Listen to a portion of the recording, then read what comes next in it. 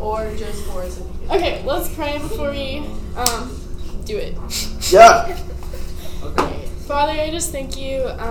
Thank you for tonight and that just coming together and learning more about you and just talking about your word. And I just pray that we all leave here different than we came in, have a better understanding of you, better,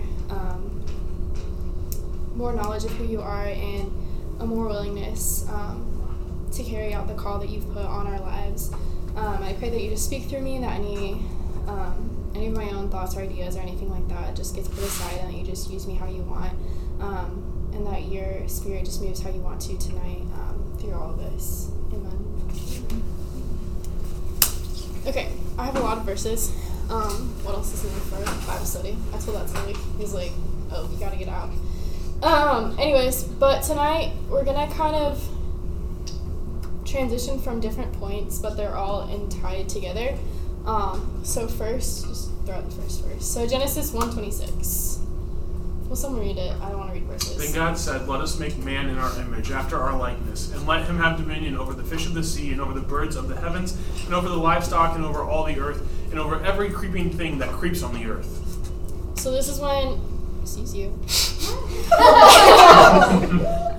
This is when God made man. And so it's really important to look at the fact that he didn't just make another creature. He made man to look like him, to be able to act like him, and have that same authority that God has. So he gave us dominion over everything on the earth. Yeah, keep going. Pause. I have unrelated requests because Colin did a good job, but can we read loudly and facing the microphone, and also not ridiculously fast? Because it's really hard to hear the scripture when you listen to the recording usually. Cool. Luke 10:18 and 19. And then he said to them, I saw Satan fall like lightning from heaven. Behold, I have given you authority to tread on serpents and scorpions and all over the power of the enemy, and nothing shall hurt you. So again, more authority that God gave us to be able to go over any power of the enemy, and the fact that nothing should hurt us. So that means basically the enemy doesn't have any power over you. Keep going. Mark 16:15-18. And he said to them, "Go into all the world and proclaim the gospel to the whole creation. Whoever believes and is baptized will be saved, but whoever does not believe will be condemned. And these signs will accompany those who believe. In my name they will cast out demons, they will speak in new tongues, they will pick up serpents with their hands, and if they drink any deadly poison, it will not hurt them. They will lay their hands on the sick, and they will recover." Sorry. Okay, so Jesus is talking to the disciples specifically. However, you can be like, oh, well, Jesus is just saying, the disciples have this power. But that's not what this scripture says. It says, go out and proclaim the gospel to everyone. And whoever believes this, then will be saved, not be condemned. And all of these signs will accompany those who believe. So it's not just the disciples that do this. So that means that every one of us, if we believe, will be able to cast out demons, speak in new tongues, pick up serpents with their hands, drink any deadly poison, not be hurt, and lay their hands on the sick, and they will recover. And I think that's a big thing that oftentimes we're oh, it's just we almost view the New Testament as the Old Testament. Oh, it was back in the old days, but yeah, but the New Testament is still now. We still have this power because of disciples making disciples, being able to carry that authority out that we still have now. Keep going. 1 John 4:1-6. Beloved, do not believe every spirit, but test the spirits to see whether they are from God. For many false prophets have gone out into the world. By this you know the Spirit of God. Every spirit that confesses that Jesus Christ has come in the flesh is from God, and every spirit that does not confess Jesus is not from God. This is the spirit of the Antichrist, which you heard was coming and now is in the world already. Little children, you are from God and have overcome them, for he who is in you is greater than he who is in the world. They are from the world, therefore they speak from the world, and the world listens to them. We are from God. Whoever knows God listens to us. Whoever is not from God does not listen to us. By this we know the spirit of truth and the spirit of error. Whoever, shoot. I promise I can read.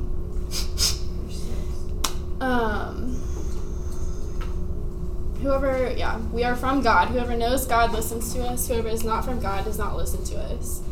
And I think that's really key because oftentimes we talk about, we have to obey God and what He calls us to do. And so a lot of the times when it deals with another person, we're like, oh, what happens if they are screwy or they don't do whatever God asked you to do. But it's not about that. And they very well might not be with God in that. They don't know God, and so therefore they're not going to listen to you in that. But that doesn't matter for you doing what God wants. It's about obeying God in that, not about the other person's reaction, because that's not on you. But again, it's also important to realize, you have to test what spirits are there, because there are false prophets. The Antichrist, like they said, is already here. And so there's going to be people that look like righteous people, or that they're doing God's work, but they're not doing that. They're the opposite of that, but it's easy to be deceived of that if you don't actually know or test the spirit that's within them, and have that understanding of who's God's spirit. I just want to point out too, I just noticed that we were reading, and I think it's what you said, that it's the spirit of truth versus the spirit of error at the end of 6. Not necessarily all of the false prophets are going to be spirits where they're trying to they're actively trying to deceive you.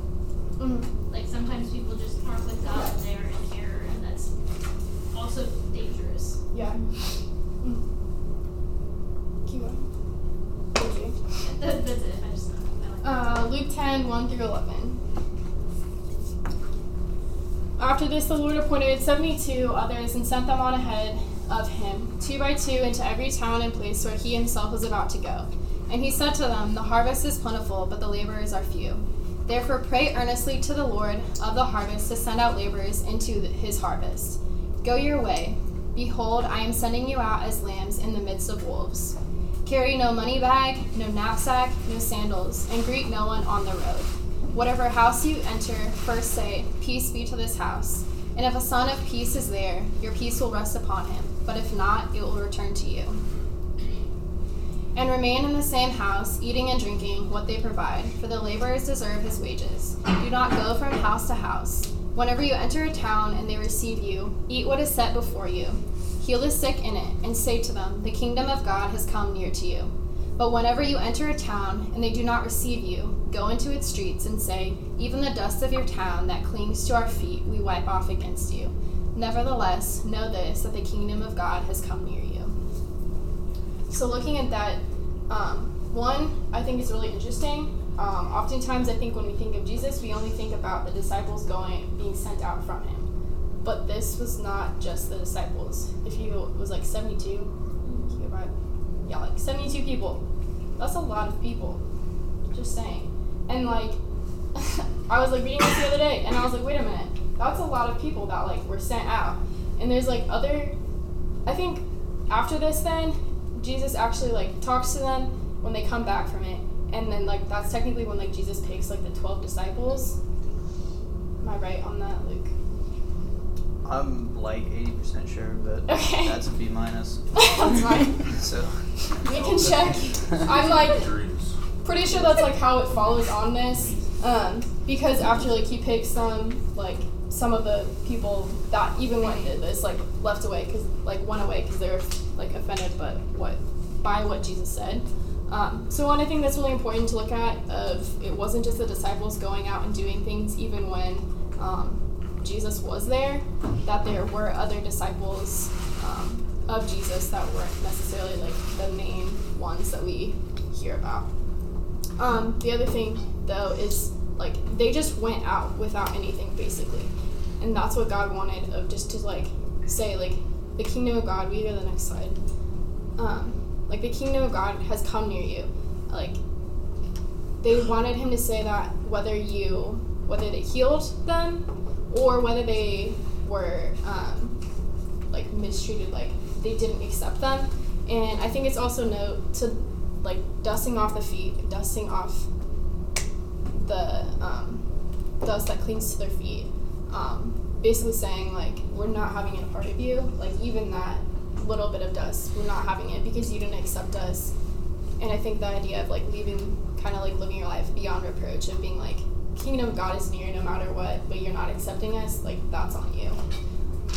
Keep going. Ephesians 6:12. For we do not wrestle against flesh and blood, but against the rulers, against the authorities, against the cosmic powers over this present darkness, against the spiritual forces of evil in the heavenly places. Okay, so how do we do that? Next verse. 2 Corinthians 10, 3-6.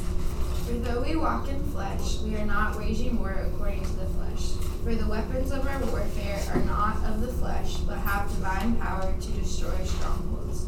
We destroy arguments and every lofty opinion raised against the knowledge of God, and take every thought captive to obey Christ, being ready to punish every disobedience when your obedience is complete. So I throw both of those in there to be like, we have this authority, but it's not just for the flesh. It's not just for like fun and games, but we're fighting the powers of. What are you about the other one? Not flesh and blood, but against the rulers and authorities, cosmic powers of the present darkness, spiritual forces of evil in the heavenly places. Keep going. And to do that, we need to take whether it's our own thoughts captive of, again, going back to like the testing of the spirits of like, does it actually line up with what God says, with the spirit of who he is? And if it doesn't, then that's not God, and we need to take that captive and recognize that within our own lives, within our own mind, but within also the people that are around us, to be able to call that out and fight that and to bring that change, to bring it to what God's word actually is and who he is. Keep going. So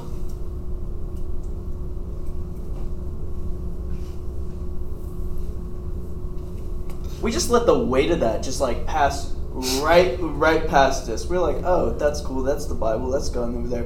This is literally, our struggle is not against flesh and blood, but principalities, powers, princes of the air. And like literally, that is our struggle as humans, as Christians, as people. And Juliet was like, oh, how do we fight that struggle? And she just gave you scriptural evidence of how to fight that struggle. And everybody was like, oh, okay, so just read my Bible more? No! Understand the weight of what's being taught. Give it the proper attention. You're good. So with that, though, honestly, kind of along those lines of what Luke just talked about, of what are you going to do with that authority? We have it, cool. If you understand it, like, what are you going to do now? So Luke 1:38. So this is when the angel came to Mary and was like, bro, you're going to have a baby in you.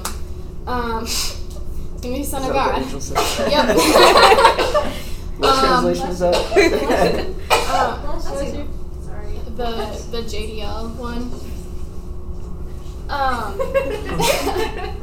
Anyways, so this was Mary's response right before the angel left her. She said, and Mary said, behold, I am the servant of the Lord. Let it be to me according to your word. And I think that's really important to note, that it wasn't just like, the angel was like, hey, like, you're chosen to be like the Virgin Mary, blah, blah, blah. And then like the angel didn't just leave after that. She said, okay, like, this is who I am. She says, I'm the servant of the Lord. So she denied who she was, of who God said she was.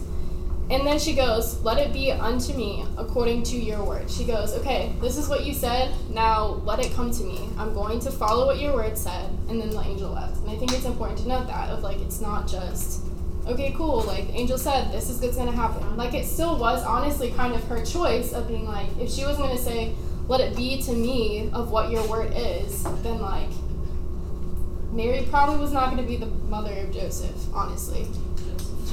Joseph. Not for sure. Jesus, sorry. Keep going. Matthew 26, 36 to 44. Someone please read this.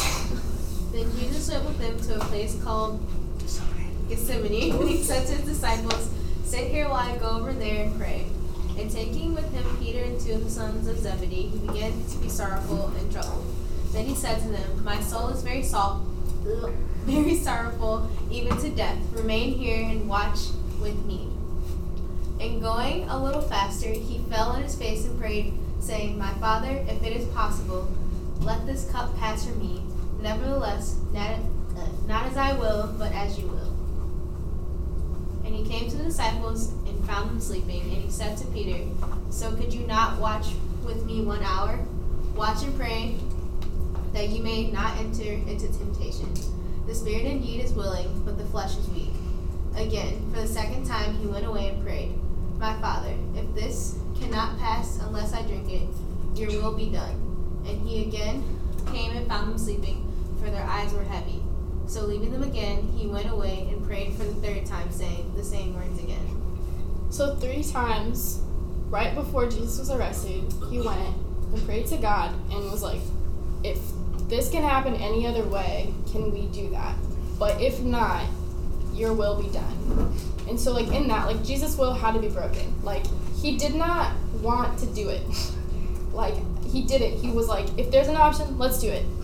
But God's like, no. Like in other of the Gospels, an angel comes and it's like basically comforts them in a way, like in that, and like Jesus, it says like Jesus wept bitterly because of it.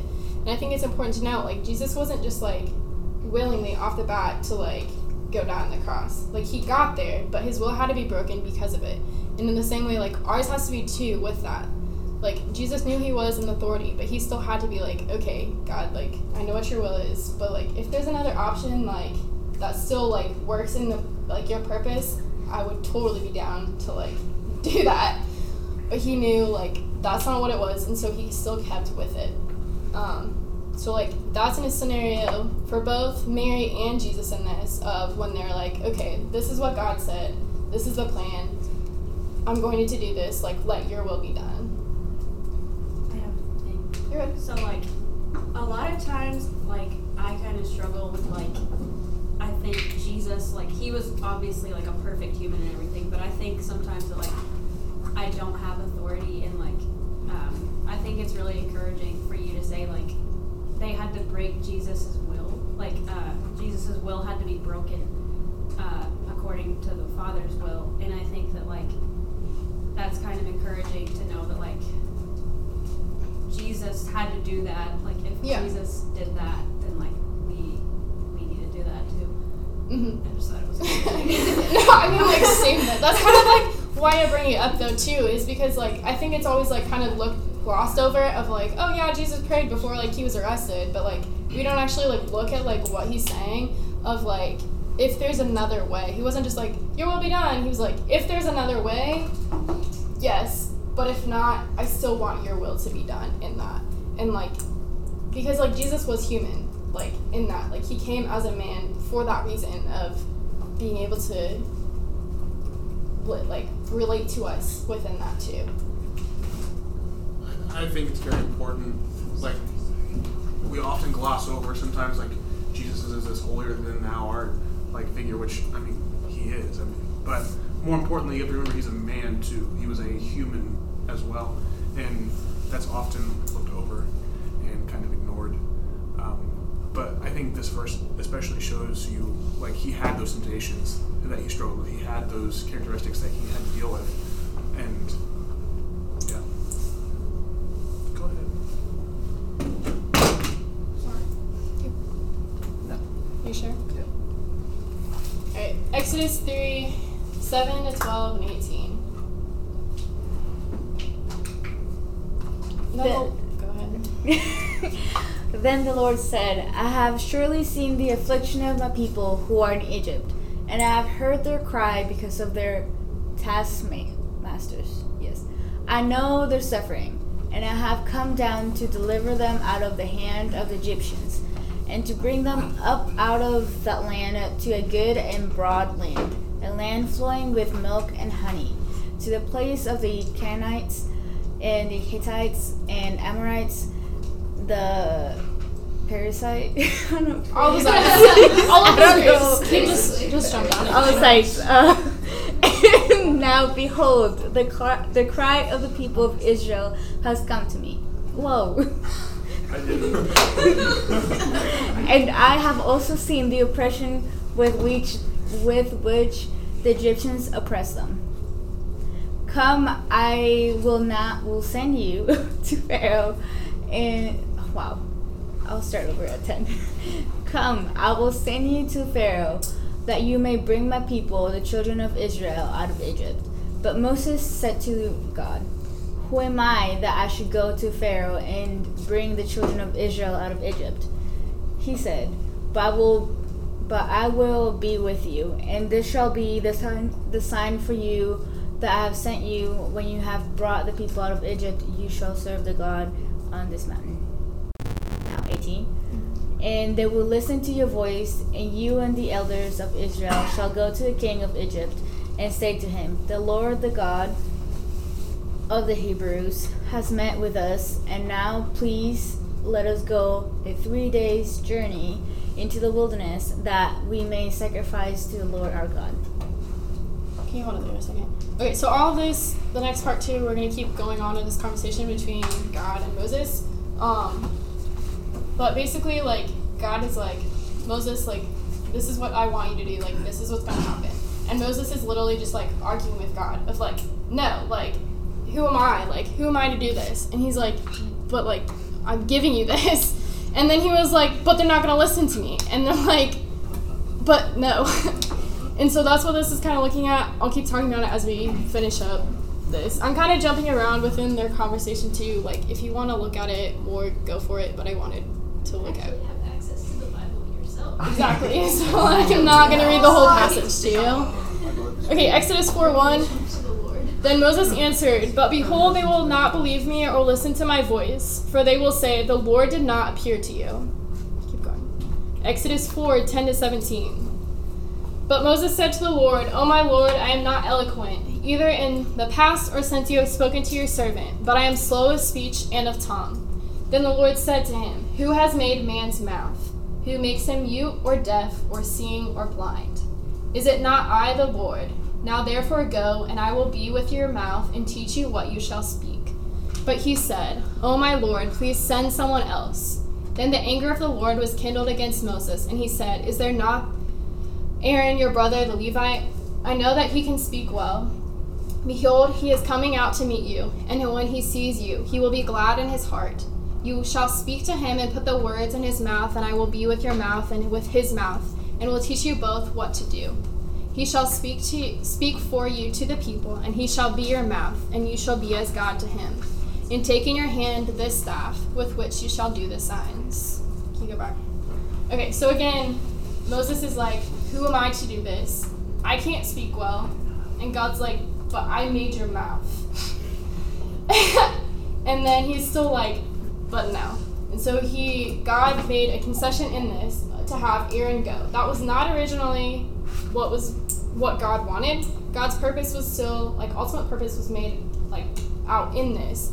But because Moses was so stuck in the fact that he was like, no, this is not who I am, this isn't this, that Aaron had to come and speak for Moses instead of Moses speaking for himself in that, for God in that. And I think oftentimes, again, like, we do this. We go, because we don't understand the authority that we have, and we think, we don't have it. Like, how often do we do the exact same thing Moses goes? We're like, I can't do that. Like, who am I to do this? People aren't going to listen to me. People aren't going to think I'm anything. But God's like, no, like, I made you. I told you to do this. I gave you this authority. I gave you this power. And we still are like, no. And so this is an example of that concession that can happen of God's plan is still working out in that, but it wasn't his original plan for Aaron to go with Moses to be, like, speaking for him in that. Keep going. 1 Samuel 15, 1-3, and then 7-11, and 13-28. Again, you can read this whole thing, but I'm not going to. And Samuel said to Saul, the Lord sent me to anoint you king over his people Israel. Now therefore listen to the words of the Lord. Thus says the Lord of hosts, I have noted what Amalek did to Israel in opposing them on the way when they came up out of Egypt. Now go and strike Amalek and devote to destruction all that they have. Do not spare them, but kill both man and woman, child and infant, ox and sheep, camel and donkey. And Saul defeated the Amalekites from Havilah as far as Shur, which is east of Egypt. And he took Agag, the king of the Amalekites, alive and devoted the destruction of all the people with the edge of the sword. But Saul and the people spared Agag and the best of the sheep and of the oxen and of the fattened calves and the lambs and all that was good, and would not utterly destroy them. All that was despised and worthless they devoted to destruction. The word of the Lord came to Samuel. I regret that I have made Saul king, for he has turned back from following me and has not performed my commandments. And Samuel was angry, and he cried to the Lord all night. And Samuel came to Saul, and Saul said to him, Blessed be you to the Lord, I have performed the commandment of the Lord. And Samuel said, What then is the bleating of the sheep in my ears and the lowing of the oxen that I hear? Saul said, They have brought them from the Amalekites, for the people spared the best of the sheep and of the oxen to sacrifice to the Lord your God, and the rest we have devoted to destruction. Then Samuel said to Saul, Stop, I will tell you what the Lord has said to me this night. And he told him, Speak. And Samuel said, Though you are little in your own eyes, you are not the head of the tribes of Israel. The Lord anointed you king over Israel, and the Lord sent you on a mission and said, Go, devote to destruction the sinners, the Amalekites, and fight against them until they are consumed. Why then did you not obey the voice of the Lord? Why did you pounce on the spoil and do what was evil in the sight of the Lord? And Saul said to Samuel, I have obeyed the voice of the Lord. I have gone on the mission on which the Lord sent me. I have brought Agag, the king of Amalek, and I have devoted the Amalekites to destruction. But the people took out the spoil, sheep and oxen, the best of the things devoted to destruction, to sacrifice to the Lord your God in Gilgal. And Samuel said, Has the Lord as great delight in burnt offerings and sacrifices, as in obeying the voice of the Lord? Behold, to obey is better than sacrifice, and to listen than the fat of rams. For rebellion is as the sin of divination, and presumption is as iniquity and idolatry. Because you have rejected the word of the Lord, he has also rejected you from being king. That's it. Oh, that's not it. Saul said to Samuel, I have sinned, for I have transgressed the commandment of the Lord and your words, because I feared the people and obeyed their voice. Now, therefore, please pardon my sin and return with me, that I may bow before the Lord. And Samuel said to Saul, I will not return with you, for you have rejected the word of the Lord, and the Lord has rejected you from being king over Israel. As Samuel turned to go away, Saul seized the skirt of his robe, and it tore. And Samuel said to him, The Lord has torn the kingdom of Israel from you this day, and has given it to the neighbors of yours. Who is better than you? That's it. Okay. Thank you. Okay, so this is a third example now of what happens when you have authority of God, you know what God wants you to do, and you now do your own thing. It's not even a concession, but he's just like, nope, this is what I'm going to do. But his heart in that, he was like, oh, but like, we did this, we got these things because we're going to sacrifice for you. You go one backslide. And the Lord goes, what great is the delight of burnt offering and sacrifice? But he was led, but obeying the voice of the Lord and listening to God is better than any sacrifice, no matter like how good it is. He would rather have you obey him and listen to him. But Saul didn't do that. And if you know the story of Saul to begin with, God making a king was a concession for the people to begin with. God didn't want to make one, but the people were like, please, we want a king. So they're like, okay, he anointed Saul to be king. But then Saul went and did his own thing, and so he took that from him. He took that call off of his life because Saul went and was like, nope, I'm going to do my own thing. I'm disobeying him. And so God rejected him just as Saul rejected the word as well. And so we go to the next slide. And so he goes, from this day forward, it's not your kingdom, and it's going to your neighbors of yours who is better than you. And if you know the story, it is David, the shepherd boy, who is now taking him. Who, again, not comparable to Saul if you look at it from physical attributes of, or those qualities from it of like who they are. But Saul lost the call on his life because he decided to do what he wanted instead. And with that, we can do the same thing with our lives. It's our choice of whether we're going to obey God or not. It's our choice if we're going to use the authority he has given us for God or not. And if not, if we decide to, even if it looks good, if it makes sense of like, oh, I'm making this sacrifice for you, but it goes against exactly what God told you to do instead, you're going to lose it. Somebody else is going to take it who actually wants it more, who's actually going to listen to God and knows his word and is going to obey it. Sure. Like, do you want to talk about that? If you want to. Like, I have more verses. Well, I just mean like what I went through. I don't know what you're going to say, so go for it. I was second choice. Sure. That whole thing. Sure. Yeah, so that's actually like pretty real. When I got saved, when I became a Christian, I was really passionate, and I was okay with getting kicked out of pretty much everything I was in. I'm losing all my friends because they were mostly fake anyway. And I did that, and then I was just praying, like after I went through a lot of deconstruction and reconstruction and moving from the kingdom of the world into the kingdom of God and that whole thing. And I was praying, and I honestly, it was one of the clearest times I've ever like felt the Lord say something to me. And he said, "You weren't my first choice." I was like, "Cool, thanks, I guess." I'm not really sure what that means. He says, "No, you weren't the one I picked first, but you were the hungriest." And, I spent about another week in prayer because I really didn't know what to do with that. And this was, again, before I had any of this language or any of, like, this precedent. I knew, like, 3 verses. And that's pretty much it. And, praying through it, he showed me what he was actually intending. And it was weird for me because I knew the guy that I took it from. And like, he was like, yeah, like, this is what I had intended for his life. But his will, his pride, the way that seemed right to him got in the way. I guess I was just in the right place at the right time. I met this dude who was like a prophet or whatever and broke down my pride because I couldn't lie to him. So, yeah, if you want to know more, hit me up after.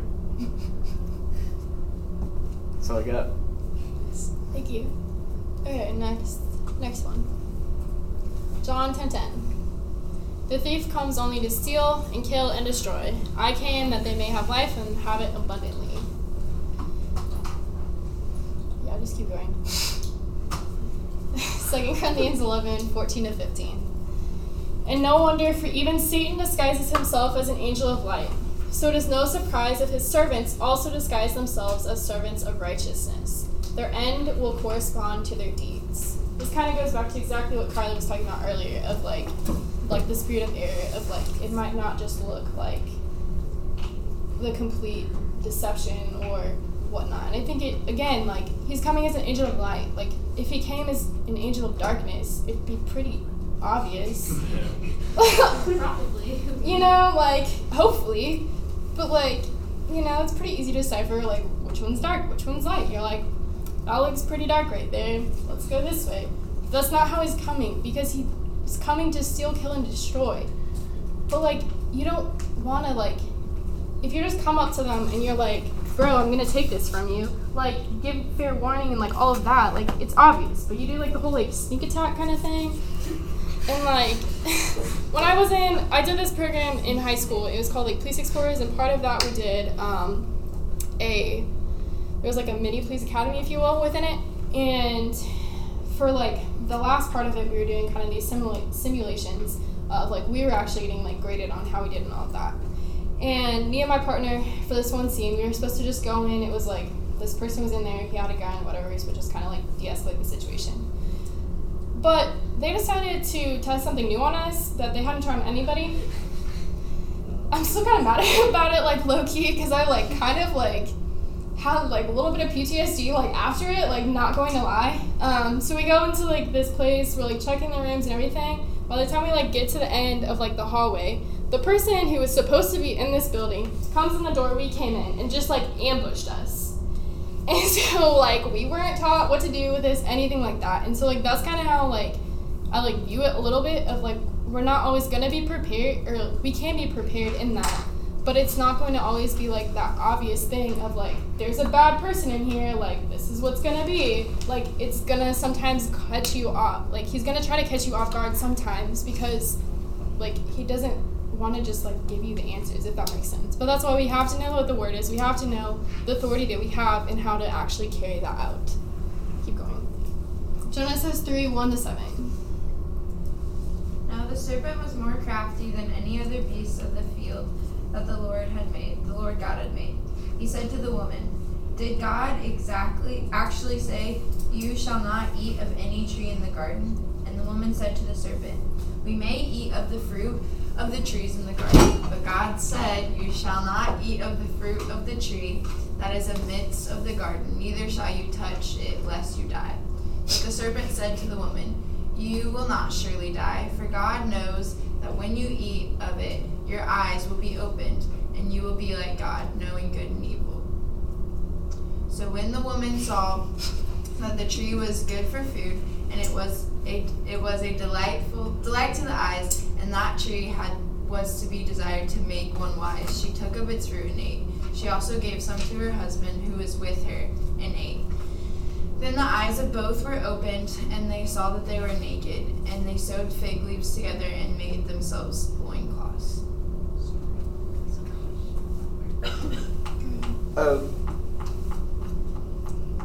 It's not enough just to know the word of God. Literally, when she was being deceived by the serpent, she repeated like the word, the commandment of God. And this isn't like the Bible. This is like, oh hey, yeah, I talked to God yesterday, and this is what he said, like in person, in the garden, right here. It's not enough to resist temptation just to know the word of God. You have to trust in it. You have to believe in it. You have to act like it. Because in this, I think oftentimes we overlook, he doesn't, sorry. The deception wasn't the fact of that their eyes will be open and they'll be like God. And her desire to eat the fruit because of that is not a bad thing. We should have that desire to be like God because God made us like him. So we should want to know God in that. But the deception was the fact of believing like, oh, we're not going to die. But the fact is, it wasn't a physical death, like immediate physical death that God was saying like that's going to happen. But the death of one, like that relationship of being able to be in the Garden of Eden with him, being fully and just without any, what's the word? I don't know. Shame. Huh? Shame. Yeah, shame, sin, just all of that. Being able to just be freely with God and walk with him, talk to him, whatever. But that had to get changed. One, like they got kicked out, not like for their own protection, honestly, so that way they didn't have to live forever in that shame and stuff. But it brought physical death with them, even though it wasn't like an instant, like, ate the fruit, died, like the whole, like, Snow White situation, like, it wasn't that, but it brought death within the bodies. That's why we die now, like, that's why that happens. But it was her doubting what God said of, this will happen if you do this. She knew, like you said, Luke, like, she knew what she said, what God said. She repeated it back to the serpent. But it was the fact of, maybe that's not true, and that doubt. And that's what, when we sin, that's what man, like, the root of, like, man's sin is that doubt. Because we're like, maybe that's not true. Maybe that's just a little bit different than, like, we thought. Maybe I misheard God in that. But God made it pretty clear, like, don't do that. Keep going. 1 Corinthians 10:13. No temptation has overtaken you that is not common to man, God is faithful, and he will not let you be tempted beyond your ability. But with the temptation, he will also provide the way of escape that you may be able to endure it. Keep going. Luke 4:1-8.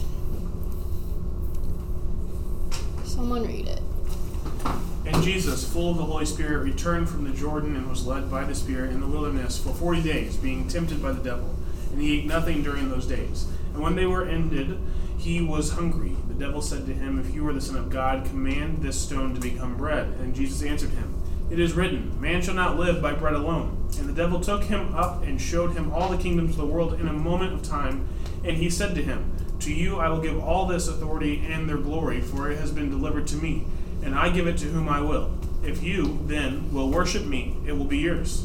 Then Jesus answered him, "It is written, you shall not worship the Lord your God, and him only shall you serve." Okay, so this temptation of Jesus, it continues on for a little bit, but I don't care. Look at it more if you want to see the continuation of it, but what I wanted to look at is, one, the previous verse is, no temptation is new to man. Everyone has that same. We all are faced with that. Jesus was faced with temptations. He's faced with the same ones that we're faced with today.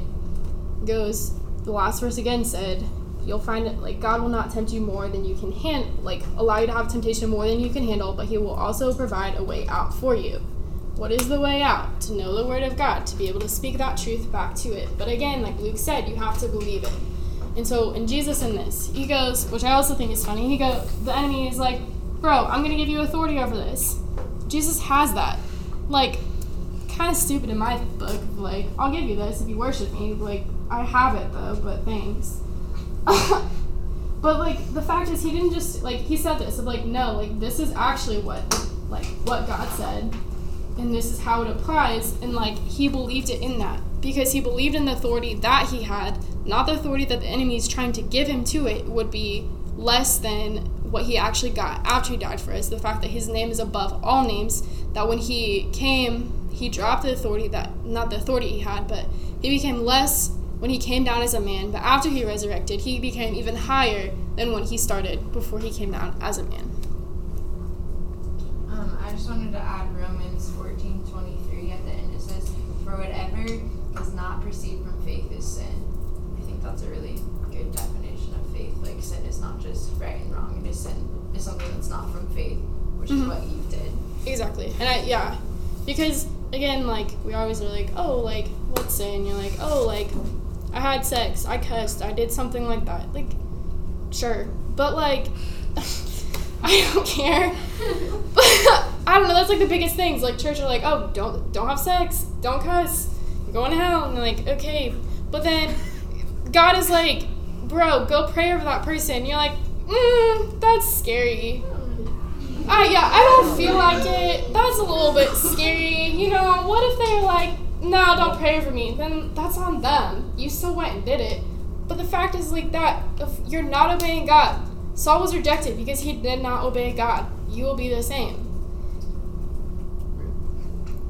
Keep going. John 10:14-18. I am the good shepherd. I know my own, and my own know me. Just as the Father knows me, I know the Father, and I will lay down my life for the sheep.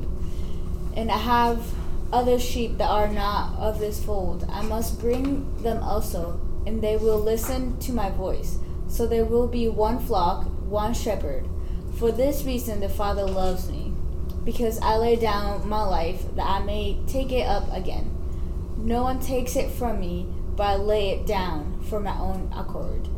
I have authority to lay it down, and I have authority to take it up again. This charge I have received from my Father. Jesus had the authority to lay down his life and take it up again. The enemy did not take Jesus' life. When Jesus died, the enemy did not take it. And that's exactly why, humiliated. The devil's not expecting this to be Jesus is dying, this is all done. But, Jesus did it on his own. He's nope. He had to have his will broken to do it, but he still laid it down, and then it got taken back up. But the enemy didn't have anything in that. He didn't take it from him. He didn't kill Jesus at all. And I think that's really important to know of, like, this, he had that authority and that's what he used to do it. But also the fact that Jesus knows whose are his. He knows, like, who are his kids, who are the sheep, whatever analogy you want to use in that. And he knows who are not in it as well. So you can't just, like, trip up Jesus and being like, I'm a sheep of yours, if you're not actually. Keep going. Matthew 8:28 to 29. And when he came to the other side, to the country of the Doesn't matter. Gadarenes, two demon-possessed men met him, coming out of the tombs, so fierce that no one could pass that way. And behold, they cried out, "Oh, what have you to do with us, O Son of God? Have you come here to torment us before the time?" The demons knew who Jesus was. They didn't just go, "Yo, Jesus." They go, "Oh, Son of God." They knew exactly who he was. Keep going. Acts 19:11 to 20. And God said, and God was doing extraordinary miracles by the hands of Paul, so that even handkerchiefs or aprons that had touched the skin were carried away to the sick, and their diseases left them, and the evil spirits came out of them. Then some of the Itinerant. Thank you. Jewish exorcists undertook to invoke the name of the Lord Jesus over those who had evil spirits, saying, I adjure you by the Jesus whom Paul proclaims, 7 sons of a Jewish high priest named Sceva were doing this. But the evil spirit answered them, Jesus I know, and Paul I recognize, but who are you? And the man in whom was the evil spirit leaped on them, mastered all of them, and overpowered them. So they fled out of that house, naked and wounded. And this became known to all the residents of Ephesus, both Jews and Greeks, and fear fell upon them all. And the name of the Lord Jesus was extolled. Also, many of those who were now believers came, confessing and divulging their practices. And a number of those who had practiced magic arts brought their books together and burned them in the sight of all. And they counted the value of them and found it came to 50,000 pieces of silver. So the word of the Lord continued to increase and prevail mightily. You go back to the other one. So these people didn't believe in Jesus, didn't believe anything about that, but they saw what Paul was doing, the power that he had, and they're like, let's try that, you know? It works, we're gonna do that for our gain too. And the demon knew, he didn't know who they were. He goes, Jesus I know, and Paul I recognize, but who are you? You can't just pretend like you can't just pretend like you know God and use this, or you can't just steal God's power and try to use it for your goy. Like, you don't have that power and authority over the enemy if you don't actually understand the power and authority that God gave you and the fact that it was from God. And then if you go to the next slide, Colin. But because of that incident, there were also other believers who then, as a result of it, because they saw what happened when trying to use God's authority kind of for their own gain, they came confessing and divulging what they were doing, the fact they practiced magic, they burned all of that stuff, because they were like, bro, like, God is way bigger than I realized. The power that he has, the power that we have is way bigger than this. And it caused them to come and be like, I haven't honestly been giving my all. I've been doing some of this for my own. I've been using, honestly, the power for magic and stuff like that. And the fact that it got to like 50,000 pieces of silver, like, that's a lot. To be able to just be like, not just like, oh, I'm gonna like give this half price books, like I'm getting rid of it. Like, they just destroyed it completely. And because of all of that, because those people were stupid and got overtaken by the demons, but also because of that, God's goodness became even greater because of that, and more people understood who God was, and that began to spread. Keep going. Matthew 7:21 to 23. not everyone who says to me, 'Lord, Lord,' will enter the kingdom of heaven, but the one who does the will of my Father who is in heaven. On that day, many will say to me, 'Lord, Lord, did we not prophesy in your name, cast out demons in your name, and do mighty works in your name?' And then I will declare to them, 'I never knew you. Depart from me, you workers of lawlessness.'" That's a lot. And I've been thinking, will you go back, Colin? I was so confused. You're good. So not only did the enemy not know who these people are, but like God's not going to know who you are either. Even though like they were trying to cast out cast out demons in their name and doing those things. And what I've been thinking on with all of this is, one, the enemy is going to come and tempt you with a word. It might not look as straight up as it seems with Jesus' temptation of being like, I'm using this word, like Jesus uses this. But the fact is, with any temptation we come across, it's still just using God's word as a temptation to bring that doubt within us of if we actually believe it. Maybe it's not that exact quote of scripture, but it's still God's word and like that underlying thing to try to twist it to be like, this is true, even though it's not. But the thing is, does the enemy know the word better than you do? That's what I've been thinking on a lot. Because the fact is, the enemy knows the word. He knows who Jesus is. He knows who God is. He knows what power they have. That's why those people got overtaken, because they're like, no, I don't know who you are. Like, you can't use this power because you don't know God. And in the same way, people who are even doing these things of prophesying, casting out demons, and mighty works, people are doing things that, like, look at that, look, like, seem like big deals. Like, God's even being like, I don't even know who you are. Like, you don't know me. You never spent that time with me. And what I've been also thinking of that, of, like, how much more for those who aren't even doing those things, but think they know God. You go to church on Sunday. You maybe go to the thing on Wednesday or whatever. You go to Bible study. Go to groups, like Christian groups. We're glad you're here. Yes. But if that's all you're doing, if you think just going to certain things, but not actually spending time with God, not actually reading the word to know what it says and to be like, do I believe this? You're going to come on that day and God's going to be like, I don't know who you are. And I don't want that for anyone, but the thing is, like, I can't do that for anyone. You each have to take that on your own accord. If you're going to be like, am I going to spend that time and I'm going to take this to do this and believe this?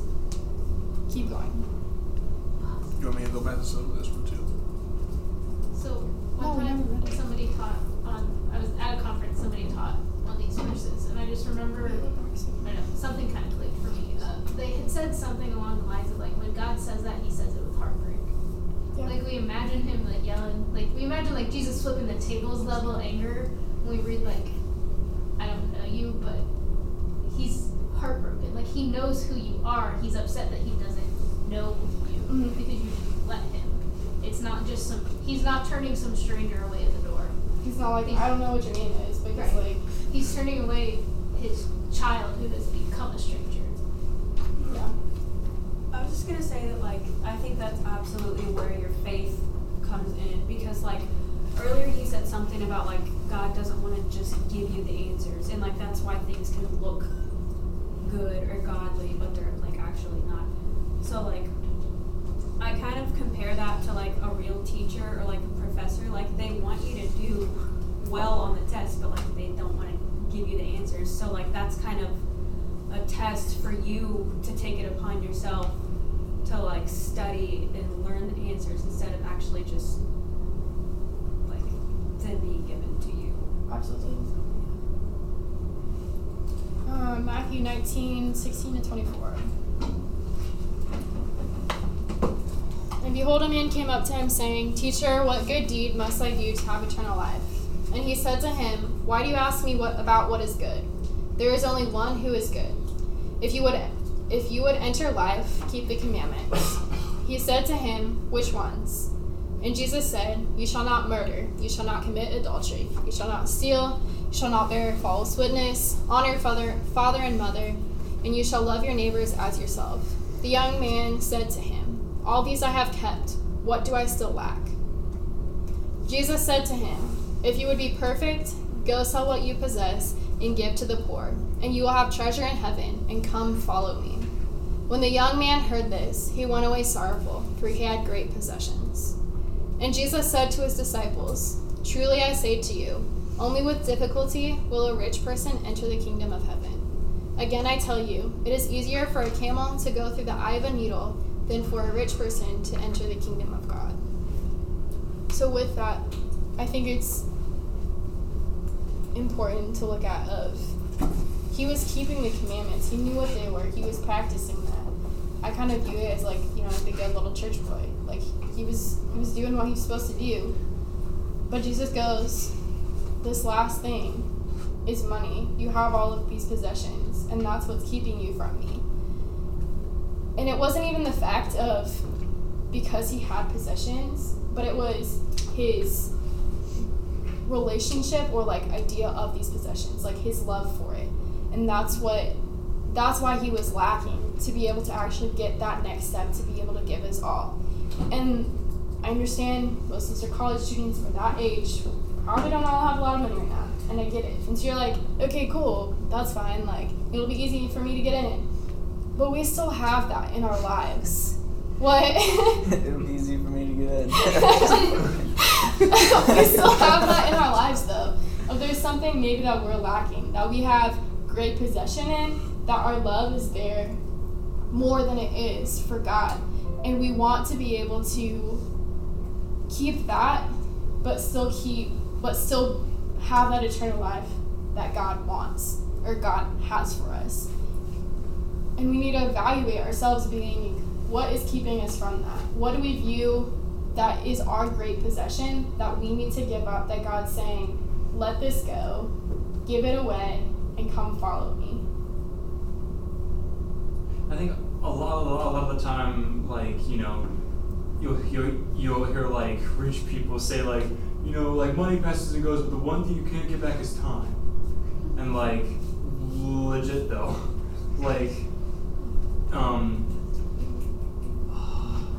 isn't it?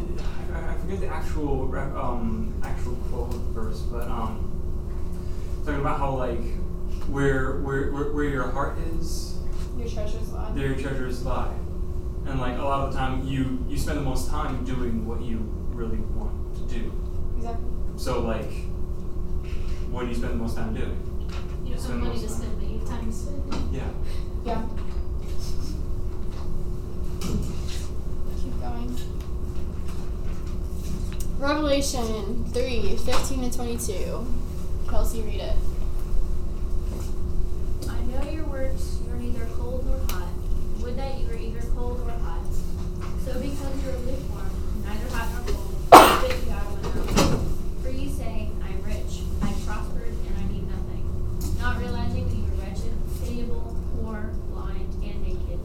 I counsel you to buy from me gold refined by fire, so that you may be rich, and white garments, so that you may clothe yourself, and the shame of your nakedness may not be seen, and salve to anoint your eyes, so that you may see.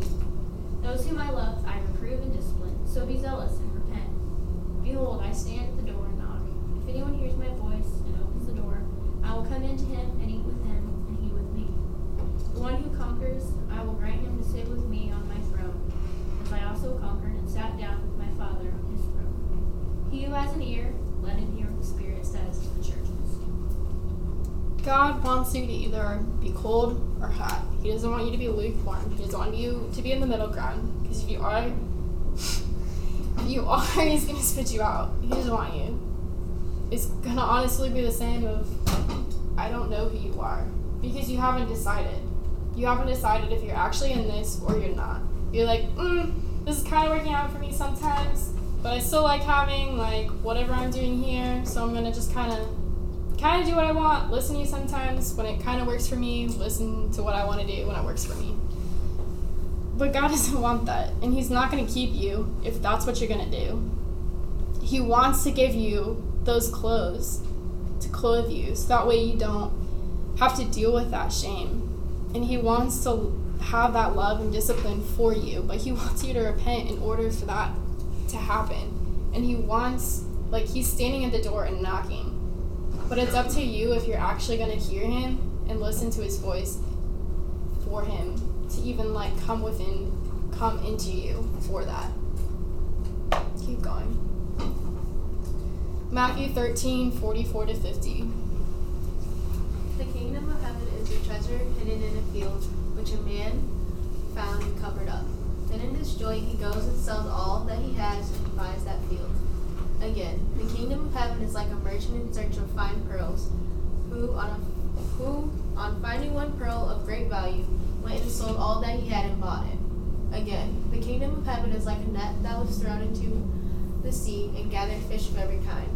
When it was full, men drew it ashore and sat down and sorted the goods into containers, but threw away the bad. So it will be at the end of the age. The angels will come out and separate the evil from the righteous, and throw them into the fiery furnace. In that place there will be weeping and gnashing of teeth. The kingdom of heaven is like a treasure in a field, which a man found and covered up, and in his joy he goes and sells everything he has and buys that field. It's one field or one pearl that they gave up for everything. Everything for. Thank you. They gave up everything for. Are you actually willing to do that? Have you actually done that? So there's a song called Scandal of Grace. It's a worship song. And there's one line where it says, "Give all I have just to know you." And I've been thinking about that line a lot, and every time I hear that song or sing it, that line sticks out, and it's like, God really did give all he had just to know us. Like, he gave his one precious son, sent down, and he gave his life. And so it makes me think of this passage and, like, are we willing to give all we have just to know God? And by knowing God, Eternal life is to know God. Yeah. Jesus Christ whom he sent, John 17:3. you gain everything. Scripture out there. Stop reading that verse and reading kingdom of heaven as big sky airy place you go after you die. The kingdom It's of not- heaven is neither here nor there, but what? Are you guys serious? Yeah, The kingdom of heaven is not food and drink, but peace, love, and righteousness in the Holy Spirit. Is that it? I don't know. I just, like, we read that and we're like, yes, I would sell everything I have to live forever with God. Like, that's not what it means. Like, a kingdom, honestly, when I think of kingdom, I think of it the same way you think of church. Like, we've turned it into this word that means, like, place, building, city boundaries that are also fake. Unless you build a wall, then I guess it kind of counts.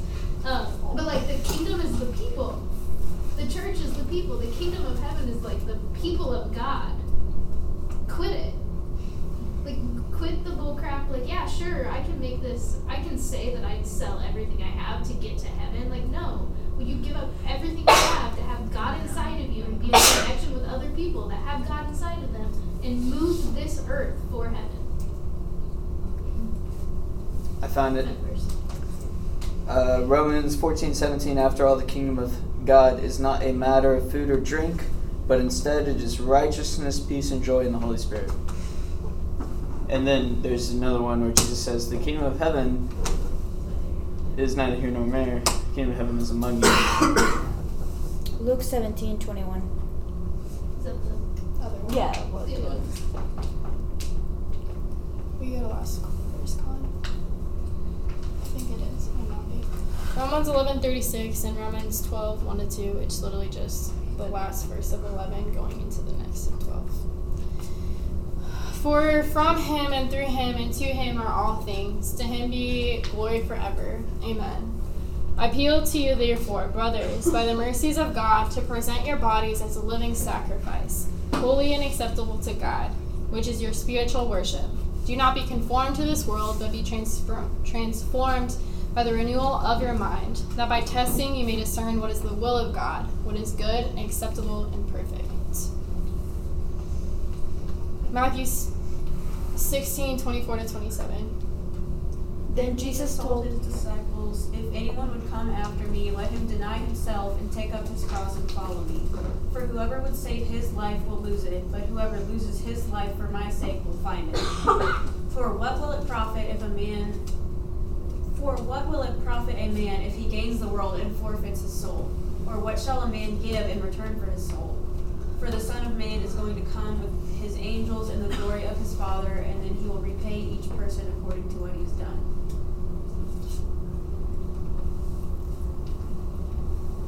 Out of anything from tonight, we have authority. We have a lot of power that we can use. We can be like Saul and do what we want, not give it our all, lose the calling that we have on our life. We can make a concession instead, or we can be like Mary and Jesus who go, "This is who I am, let your will be done." Your will might need to be broken, but the fact is, count the cost for it, because it is a lot. You have to give your everything, or you're getting spit out. He's going to say, "I never knew you." And like Carly said, it is a breaking in the heart, because he wishes you were there. But it's up to you. No one can make the choice for you. And I don't care what position you're in. I don't care if this is the first time you're here or not. I don't care if you're in leadership. I don't care who you are. Every one of you needs to decide this for yourself and make it. You have to decide if you want to actually do this. Because if not, get out. I don't care. Because this is way bigger than anything. God has so much to do on this earth. He has so much power that he's given to us.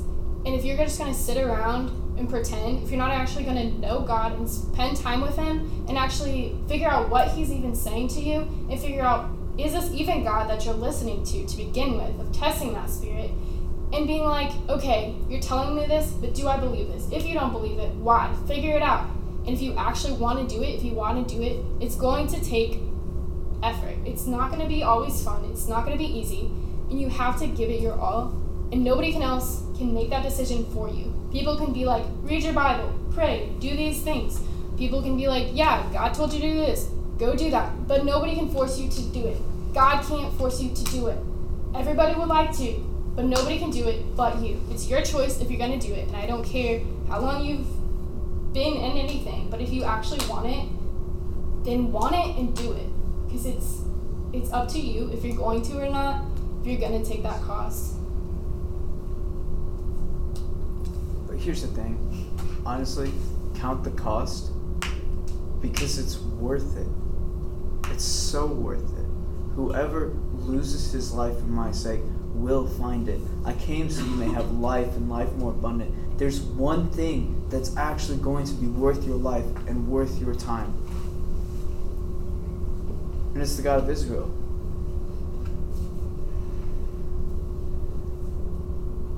Maker of heaven and earth, the Father of Jesus.